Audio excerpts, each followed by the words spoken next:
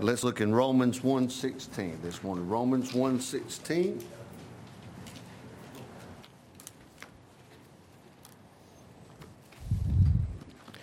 Give you a minute to get there. Romans chapter 1. Going to start what will probably take a few weeks to get through. Out of Romans 1:16, we're going to talk about the gospel.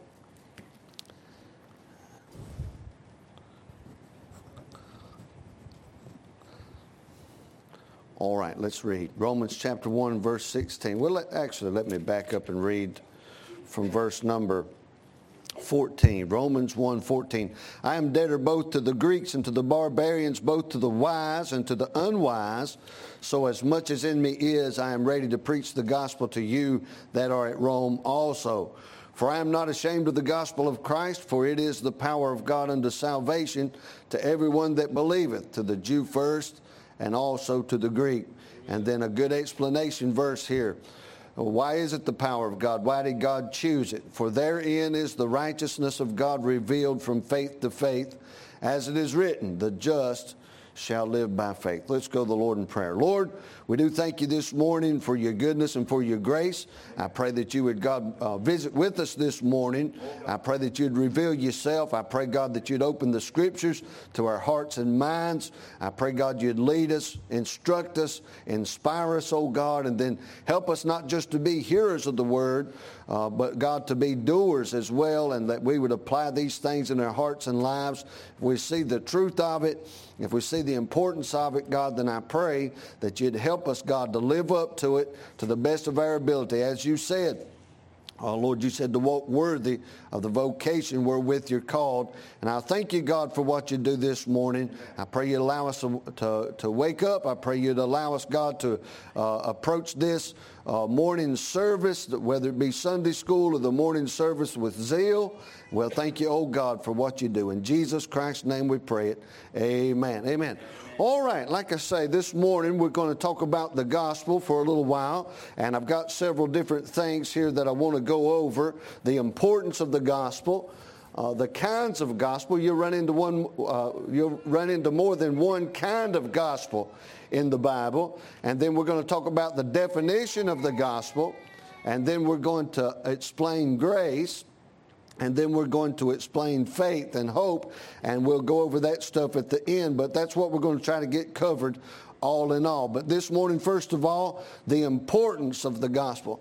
Now, there's preaching, and I'm talking about doctrinal preaching. You get up and preach a sermon about the Trinity or something to that effect, some kind of a doctrine. There's that kind of preaching. There's, according to 1 Corinthians 12, Verse 5 and 6, there's administration, there's operation. You know, one man might pastor a church and he might do it one way, but the Bible says there's different administrations, but one Spirit. Amen. And of course, there's all kinds of doctrines to preach on. If you've ever if you've been in Sunday school, if you've been saved for any length of time, I know a lot of folks that come to this church. I remember Samson used to pass out those discipleship papers, and different folks would go through the discipleship programs. In that instance, you learned about doctrine. You learned different Bible doctrines and things like that. But then there is also preaching of the gospel, and there's a little bit difference. We're going to talk about that in just a little bit. But I think, and I don't just think it because I don't have anything else to do. I think it because it's so. Amen. Is that the churches have lost power, not because the gospel's lost power, but because people have stopped preaching the gospel. And we're going to talk about that for just a little bit. But like I say, there's administrations, there's operations. People go about doing the same thing, maybe in just a little bit different ways. And that's all right, as long as you can find a biblical mandate to do that. The Bible says we're not to use cunningly devised fables. And a fable, you can look it up for yourself if you want to. That's just coming up with a better way to tell the story. You might act it out or whatever the case might be. But that's, God didn't choose that. The Bible says in 1 Corinthians chapter 1, he said he chose the foolishness of preaching to save them that believe. What is it that they're believing? They're believing the gospel, the death, burial, and resurrection. Again, let's look in Romans 1:16 here. For I am not ashamed of the gospel of Christ. It is the power. Let me be real clear about that. You are not the power. Amen. You are not the power. Some little stupid cartoon, I have the power. You have nothing. Amen. If you have the gospel, you have the power. The gospel is the power of God unto salvation. And who's it effective on? The Bible says to everyone that believeth. So all you've got to do is tell it. The recipient has to hear it and believe it. Of course, he can reject it. That's completely and totally up to him. And then let me say this. If he rejects it, God didn't make him do it. Amen. I keep hearing the statement, and I'm hearing it more and more, and you'll hear it more and more as we go on into the future. People are going to become more religious and less spiritual. Right. If you compare today to 1970, people are more religious and less spiritual. And if you go back through all history, you say, well, I guess I wish it was like the good old days. Well, if you're talking about, I don't know when you would talk about it. You might think, well, back in the 70s, it was wonderful. But I lived in the 70s, and everything was just the exact wrong shade of everything. Green appliances and brown suits, and the collars was too big. Not everything about the past was wonderful. But people have the idea that if you go back in time, things were better, and it was a better time to live. Well, suppose we go back in time and we stop on one of those years where they were burning Christians at the stake. Amen? I mean, things are bad. Now, they're talking bad about us in the news media. Well, that sticks and stones may break my bones, but some of the wisest things and some of the best ways to live is sometimes captured in little nursery rhymes. Kids know it, but you don't. Amen. But now that don't bully one another and say bad things. Well, listen, people are going to say bad things, but that's not the worst you've ever had it. Amen. So we think of back in the day, people were better. Back in the day, people had more principle. Back in the day, preachers preached with fire and conviction. Back in the day, Christians stayed up and prayed all night on Saturday instead of watching Johnny Carson or whatever's on late night this day and time. Well, they done something spiritual instead of something carnal, and Christianity was better and had more power. That is not true. That's absolutely not true. The power has never been in people staying up all night and praying. I'm not saying there's no power there, but I'm saying that's not the power that saves men's souls. You can pray all night and nobody gets saved because the power isn't in you. The power is in the gospel. Jesus died on the cross. Listen to me now. Jesus died on the cross as a substitute for you, and he's going to ensure that that's where the power is. He's going to ensure that if you were backslid and begin to tell people that Jesus died for their sins, there would be power in that. And we'll cover the scripture, but just in case, and I think we'll get to it pretty soon. But Paul said, some men preach Christ of contention. He said they're hoping to add to my bonds. They're hoping to add to my affliction. Now, I don't understand exactly what was going on there, but I do understand what he said. He said, there's some people preaching Christ of contention. He said, that doesn't matter to me. Christ is preached, and I rejoice. Because the power's in the gospel. It's not in the teller of the gospel. I wouldn't doubt that many preachers have stood and preached the gospel, and people got saved, and maybe the preacher died and went to hell. You say, why? Because going to heaven or going to hell is not about preaching or not preaching. It's not about smoking or not smoking. It's about the gospel. It's about the fact that Jesus died for your sins, was buried, and rose again the third day. And we'll cover that when we cover the definition of the gospel. But what I'm trying to get across to you this morning is if you're sitting here saved this morning, you're sitting on a powder keg of power, and it's not how many chapters you read a day. It's not how, it's not about anything you've done. That's the gospel in a nutshell. It's not about anything you've done. It's the fact that Jesus died. He done it. Well, at the Christian life, we've got to die to ourselves, but that won't save you. That'll help you. The Bible says that shows wisdom and will worship when you touch not and taste not and handle not. I hope you do get a more moral life after you're saved. I mean, that's the obvious effect of being saved. You now become more like Christ and you become more God-like. You say, well, I'm not like God at all. Well, that's what the word godliness means. You ought to work on that. Amen? There ought to be a change. There ought to be some discipline. There ought to be all of those things. But we don't go to heaven by being disciplined or not, or being modest or not. And see, what happens is as people go away from the gospel, as far as emphasis is concerned, they get more involved in the religious side. Do I look like I'm saved? Or do I think like I'm saved? Or do I know all the doctrines? If somebody meets me on the street, am I going to know the difference between should we speak in tongues or not? Or does God heal or not? And we get so caught up in that. I shouldn't say we.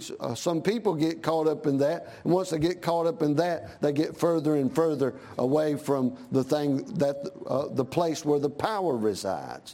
And the place where the power resides is in the gospel. Let me say this. I think whenever you're talking about the gospel, things always need to start with the self. Amen. When you first got saved, and as I say, we'll go through all this in just a little bit, but when you got saved, it was about you.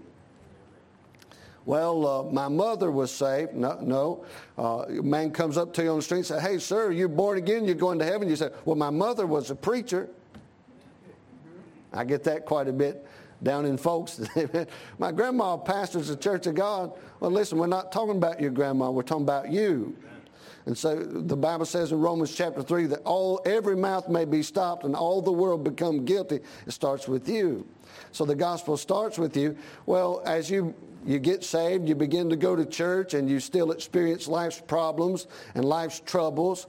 And you get overwhelmed in those things. You get overcome by those things. You're out of the program somehow. The Bible said he made us more than conquerors. He said overcome evil with good. The answers to life we have, but we get overcome by the fact we get so focused on everything else except for how did we get in? How did we get in? We come in by the door and we forget the door. Amen. Well, you come into a house and start looking around. I do this. I don't know if everybody does this, but if I take my family someplace, we staying in a hotel or something like that, I like to look around and find the exits. Now, something bad might happen in this building, and if something bad happens in this building, I want to get out of this building. And you get out the same way you came in. You get out through the door, amen. You come in through the door. When you got saved, by the door. Jesus Christ said in John chapter 10, I am the door. He said, Jesus said, the porter opened, and talking about John the Baptist, he said, well, if you find out where the door is, you can come in and out and find pasture. And so you can find the necessities, you can find everything. But see, people get in, they forget the gospel.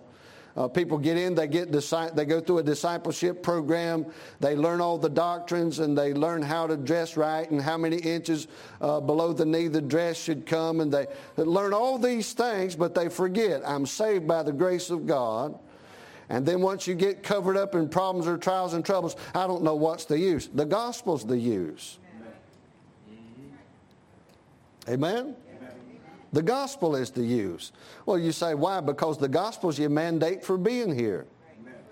Now, don't mistake what I'm saying. The doctrines are very important. We ought to be focused on them. But God didn't send you here to preach the doctrine of the Trinity.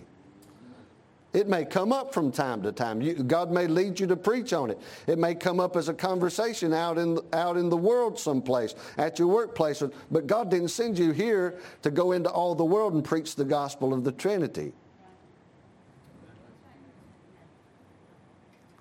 Jesus died on the cross. He was buried. He rose again the third day. Not only that, he was seen. Suppose it was that Simon Peter just showed up one day and said, I think he rose. I don't think he's in the grave. Let's spread that around. Well, that's just a rumor. But the gospel's not a rumor. Jesus rose, and people seen him. Amen. And that's a wonderful thing. It's a source of assurance, but it certainly is better than sitting around thinking, well, I was trying to explain that guy the truth about speaking in tongues, and he won't speak to me no more. And listen, man, get a hold of the gospel and preach the gospel and believe the gospel and keep your confidence in the gospel. You can put your confidence in all the word. I'm not saying that you shouldn't, but I'm saying where we lose our power is when we get away from where the power is. Amen. You say, well, Brother Mike, don't you think there ought to be some other thing after we get saved? Shouldn't we learn something else? Or shouldn't there be other things that boost our confidence? Well, there always should, but you're never going to get better than saved. There's many things in the Bible that gives me confidence.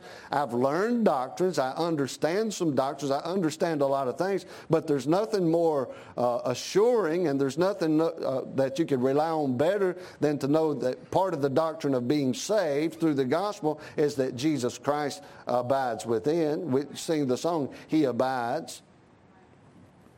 Of course, if we sing it in Sunday school, it probably wouldn't be much like we enjoyed it, but it meant Sunday school people, I'm still asleep, but Jesus saves, amen.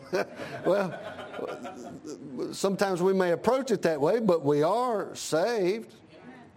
And that person talked bad about me because I wear modest clothes. Well, I'm saved, still I'm going to heaven, amen.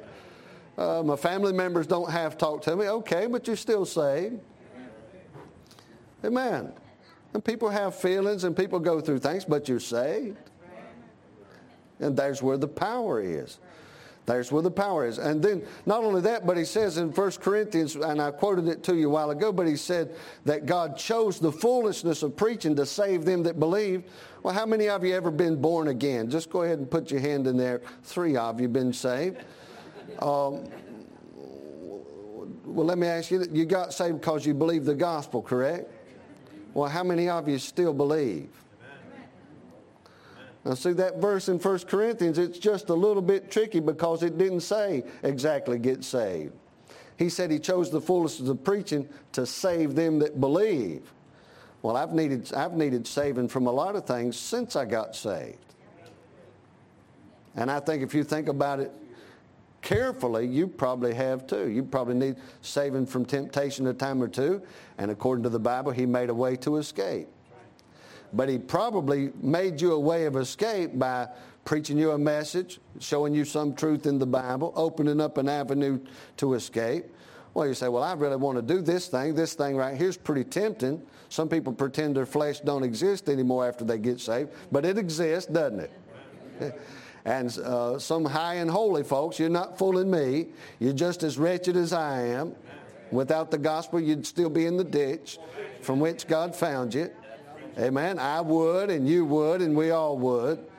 But I know this, when I begin to put my hands someplace it ought not be, or my feet someplace it ought not be, there's a wonderful thing that goes on in your heart. Not because once you got saved, you magically knew everything, but you've heard since and you've been discipled since. And the fact that the Holy Spirit's in your heart, now ways of escape begins to reveal themselves and show themselves. And so what you're talking about is not only the gospel that has power, but the preaching of the gospel saves them that believe. I believe today. If somebody preaches a message today, I can get some saving effects out of that. And so I've got a confidence to know, hey, and I really believe this, and I think this way. I try to keep this in my mind on a regular basis. Hey, if I really need an answer, God chose the foolishness of preaching to save them that believe. I'm looking for a preacher to preach. And if a preacher ain't got enough sense to preach, I've got a God that's big enough to take over his mouth and help him to say something wise. Amen. So Paul doesn't ask anybody to be super preacher or super apostle. He said if you first be willing, it's accepted of you. And if you're a preacher, just be willing to open your mouth, study your Bible a little bit. I recommend a lot, but at least a little bit. Study the Word of God, come and preach, and there's somebody out there needing saving from something. It might be from hell. They might need to be saved from hell. That preaching can do that. Amen? It's the gospel is where the power comes from. Might be somebody going through some kind of a mental illness or I say mental illness. I'm not talking about what your mind immediately went to. I'm talking about struggling with things in their mind. It might be depression, some kind of grief. You know, there's preaching for that. Let not your heart be troubled. Jesus said that for a reason, didn't he? Well, there must be some salvation somewhere. Then there must be a release from that. Then there must be hope for me if I'm struggling in my mind that way. Amen. Amen. If I was you, if I was going through something like that, I wouldn't dwell on it. I'd pack up my tent and head somewhere else. Amen. Dwell in one place and ruminate in it and think about it and wallow in it. Get up like the prodigal son. Come to yourself and realize that where you are and realize that God has an answer for you in it and go. You say, why? Because you're saved. You're God's son. Hey, I won't get on your face and pray instead of getting on Facebook. You know, Brother Mike, what are you talking about? I'm talking about, man, there's no need to put your problems on Facebook when you can take it before the throne of grace. Amen?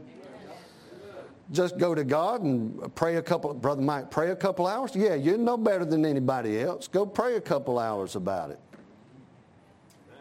If you're not willing to pray a couple hours about it, maybe you're not interested in changing your situation. Maybe you just need attention. I'm not trying to invalidate anybody's problem, but a problem is worth praying for. Amen? Nobody on Facebook is going to help you. Matter of fact, they're probably just going to laugh at you. Here we go again. Amen? Well, take it to someone who has care and concern for you.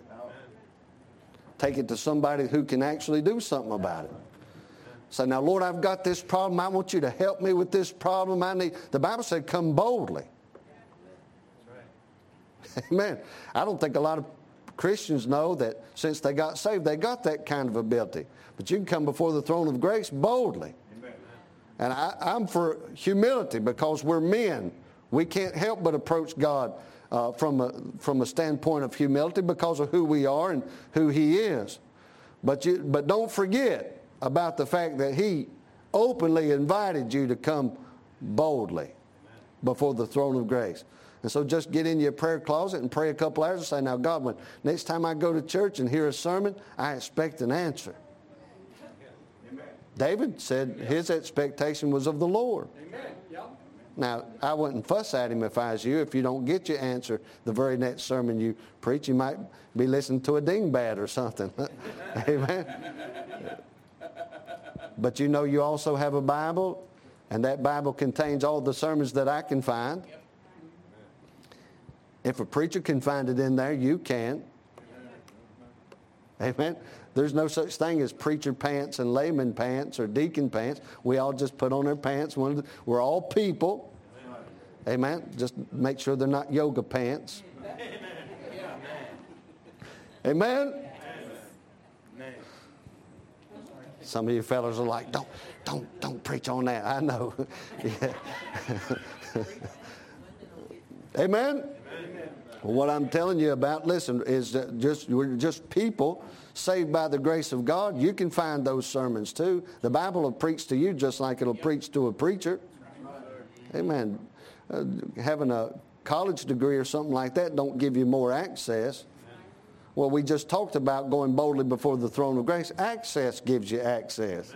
That's kind of a stupid way of putting it, but if I can go to the throne of grace and you can go there too, well, that's where it's all coming from. All the answers come from there. All the answers come from there. I find if I get up and don't preach very well, that's usually my fault. It's not the gospel's fault. It's not the doctrine it's not the doctrine I'm trying to get across in that dud of a sermon. It's not the doctrine's fault. It's my fault. Amen. Because I haven't done what's necessary to get the answer. And a lot of times in our lives, we fail to go through the gospel and rely on the gospel. You can have confidence in the gospel. And the Bible said it is the power of God to salvation. It's not just aimed at being born again. It is aimed at being born again, but it's not exclusive to being born again. It's the power of God unto salvation. You say, how far does it go? Well, what do you need to be saved from? You say, well, I don't believe the gospel quite goes that far. Then why did Isaiah say he bore our griefs? Is Isaiah 53 not one of the premier chapters in the Old Testament about Jesus Christ dying on the cross, being buried and rising again? Well, certainly it is. There's a lot of things tied up in the gospel that people just, I don't want to preach John 3:16. I need to get over here. Well, see, that's you're making a mistake if you do that. Let's look at 1 Corinthians chapter 9. Let me show you something over here about the gospel. 1 Corinthians chapter 9. And this is an interesting passage of Scripture here. It's one of those things. Have you ever read a Bible verse? And I guess you'd have to have some experience to be able to answer the question. And I'm talking about if you've been saved 5 minutes, this probably hadn't happened to you. It might have. I don't want to. Sometimes you assume something, you mess up. But if you've been reading the Bible for any time, if you've been studying the Bible, you'll read a Bible verse, you'll say, that don't make no sense at all. I've read some passages in the Bible, and after I got done reading it, I said, man, I don't have any idea what I just read. Climb back up about 15 verses and read it again. When you get to the end of the passage again, you say, yep, I'm an idiot. That must have been written in Latin or something, because it don't make any sense whatsoever. Well, then you read it and read it and read it and read it, and once 5 years later, you'll come through that same passage, and you've probably read it at least 5 times. At least 5 times you've read it back through, and it never jumped out at you again. But then you read across it once, and it makes sense to you, and the Lord shows you what it is. You think, well, how stupid was I for not being able to understand that to begin with? And this is one of these passages to me. I couldn't figure it out, but I think it goes pretty good right here in this lesson on the gospel. 1 Corinthians 9 and then verse number 16. For though I preach the gospel, I have nothing to glory of. Yeah, we'll talk about that in a minute, but let's read on. For necessity is laid upon me. Yea, woe is unto me if I preach not the gospel. For though I preach the gospel, I have nothing to glory of. Yeah, I went and preached down there, and I really told them, no. Well, if you've got the mastery of the doctrine of, predestination or something like that, maybe you can be happy about that. But the gospel's not one of those cases. I mean, now notice he's being specific about what he's preaching here. For though I preach the gospel, I have nothing to glory of. Well, I really did my job today. No, you did your duty today. Amen. For necessity is laid upon me. See, that's what you're supposed to be doing if you're called to preach. And we'll get to this at some point in time during our Sunday school visits. But you're all called to preach. The necessity of preaching the gospel has been laid upon every person that's saved. Freely you've received, freely give. He goes on in this passage, don't he, and talks about, I can do this without charge. Now you see where I was talking about a while ago, I said there's operations, there's administrations, there's preaching about doctrine, all that stuff. You can get paid for that. You don't get paid for preaching the gospel. Now see what he says. For though I preach the gospel, I have nothing to glory of, for necessity is laid upon me. Yea, woe is unto me if I preach not the gospel. If you're a Christian that's not preaching the gospel, there's no question in my mind that your life is filled with troubles. And I can go further than that and say, Paul said, woe is unto me if I preach not the gospel. A Christian that's not preaching the gospel, that's not being a gospel witness, those troubles in your life is not the devil trying to fight against you. That's God whooping your rear end because you're not doing what he told you to do. That's right. Woe is unto me. Woe is that word that woe is a word I used when I rode my horse as a boy. We had a crazy horse. Our dad bought an insane horse. That horse's name was Wendy. And he finally got horses where several of us in the family could ride. And boy, if you got windy, you was in trouble. Because the first thing she'd do is try to run you up underneath a tree and swipe you off her back. And that horse tried to kill just about everybody in the family before we got rid of her. And my dad, in his infinite wisdom, gave it to a boys' home, a Christian boys' home. That'll teach them to misbehave. I'll tell you that right now. Your son, what do you mean misbehaving like this? Get out there and ride that horse. Come back just about dead. But yeah, woe is something you say on a wild horse, but woe is what I meant to say was in the Old Testament when the Lord began to pronounce somebody's doom. He said, woe is unto you. Might be talking about a nation, might be talking about an individual, but he said, woe is unto me if I preach not the gospel. You're saved and your life's out of shape and you feel miserable all the time. Are you fulfilling your basic and foremost mandate for your life, purpose for your life, and that is to preach to other people about the gospel? You get away from those things and the power leaves. I'm telling you, when you get away from the preaching of the gospel, the power's going. But Brother Mike, I study 10 hours a day on all the doctrines. That's good. You should do those things. But what you ought not to forget to do is the first works. So what he says here, let me read it again. He said, for if I do this thing willingly, look at verse 17. Woe is unto me if I preach not the gospel, for if I do this thing willingly, I have a reward. Go out and preach the gospel on a regular basis. The Bible says it's rewarding. Does anybody see that besides me? All right. Well, that's true, you know. That's just as true as John 3:16. You go out and be a witness and tell people personally that Jesus died for their sins, you get a reward. It is a rewarding life. You're still going to have troubles and trials, but you have joy. That's right. Do you want troubles and trials with depression or troubles and trials with joy? It's your own choice. But look what he says. But if against my will, he's saying if I'm preaching the gospel against my will, and I would add too, he said, woe is unto me if I preach not the gospel. You're preaching it unwillingly or you're preaching it not at all. He says a dispensation of the gospel is committed unto me. And there was that head scratcher right there. What in the world he's talking about? Well, a dispensation, if you look it up, it's a mode. And most people are just, all they've got left of their Christianity is just a mode. Well, what am I talking about? I'm talking about just like I was talking about a while ago, an operation. And I can make that simpler by just saying it this way. Now, if you want to go to heaven, you just say this little prayer, 1, 2, 3, repeat after me. Now you've taken care. Now that we've got that out of the way, let's go preach about prophecy. Or let's go preach about my favorite, portion of morality. Let me preach about the thing that I've got under control, which you probably don't. If you preach about it every time you get up to preach, you probably don't have control of it. It probably has control of you. I don't know that for sure, but I've got a good estimation about it because I've been there too. Amen?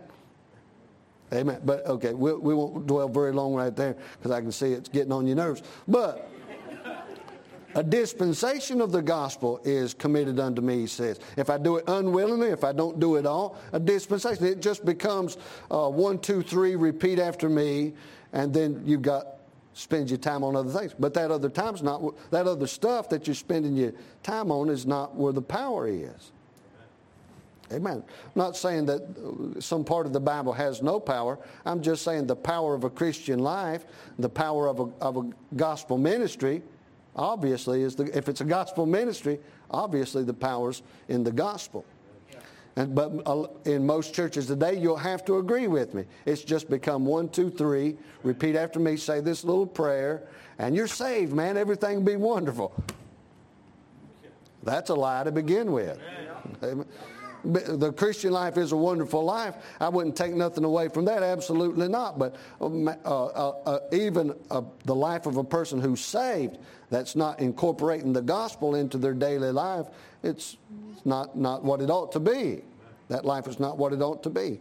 And so he goes on down in the passage, and we'll pick up here next week because I need to quit here. But let's just read verse 16 through 23, and we'll close this. Well, let me read Verse 9, let me start reading verse number 18. What is my reward then? Verily, that when I preach the gospel, I may make the gospel of Christ without charge. When I preach the gospel, don't expect anything in return. As I said, you can preach. Listen, there's been times in my life when I thought, God, I'm preaching. I preach, I pastor a church, I do all this stuff. Why is these problems? See, that's an expectation of reward. And Paul's saying here, he said, one of my rewards is that I can preach the gospel without any expectation in return. Is God faithful? Okay. Well, if I spend 10 weeks preaching a series on what it's like to grow up in Tarsus, you might have to pay me for that.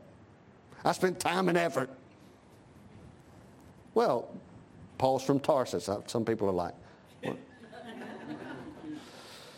But if you preach the gospel, Jesus died on the cross, was buried, and rose again the third day, and all these things, there's no the expectation of returning preaching the gospel is others be saved. Yeah. Okay, so that's what he's saying. What is my reward then? Verily, that when I preach the gospel, I may make the gospel of Christ without charge, that I abuse not my power in the gospel. For though I be free from all men, yet have I made myself servant unto all, that I might gain the more. And unto the Jews I became as a Jew, that I might gain the Jew. Them that are under the law, as under the law, that I might gain them that are under the law. To them that are without law, as without law, being not without law to God, but under the law to Christ, that I might gain them that are without the law. To the weak became I as weak. So when we pick up next week, I'm going to talk about the immersive gospel, immersing your life in the gospel. You say, I need an example of what you're talking about, like a bath. Yeah. When you take a bath, you don't just stick one toe in and polish up that toe. No, you immerse yourself in it. When you get baptized, you don't get sprinkled. You immerse yourself in it. You go all the way into the gospel. So we'll talk about that. So, Brother Mike, I just can't seem to get my point across to people when I witness. Maybe you're not immersed in it. You can talk about familiarity. You can talk about the extent of your knowledge about the gospel. We can talk about all those things. But just what I'll leave you with this week is, are you immersed in the gospel? Is it in you and through you and all around you? And is it in your thoughts on a daily basis? You could start right there. Amen? Yeah. Amen. Lord, we thank you, God, for your goodness. And I pray, God, that you'd take what's been said this morning, feed our souls with it, God. I pray you'd just prod us along a little bit and get us interested in the gospel, in so much as that's where the power is. And that's where we'll get lots of things settled in our life, is our participation in the ministry of the gospel. There's lots of power in being an ambassador for Christ. Help us to get to that place, and we'll thank you for what you do. In Jesus Christ's name we ask it. Amen. Amen. Amen.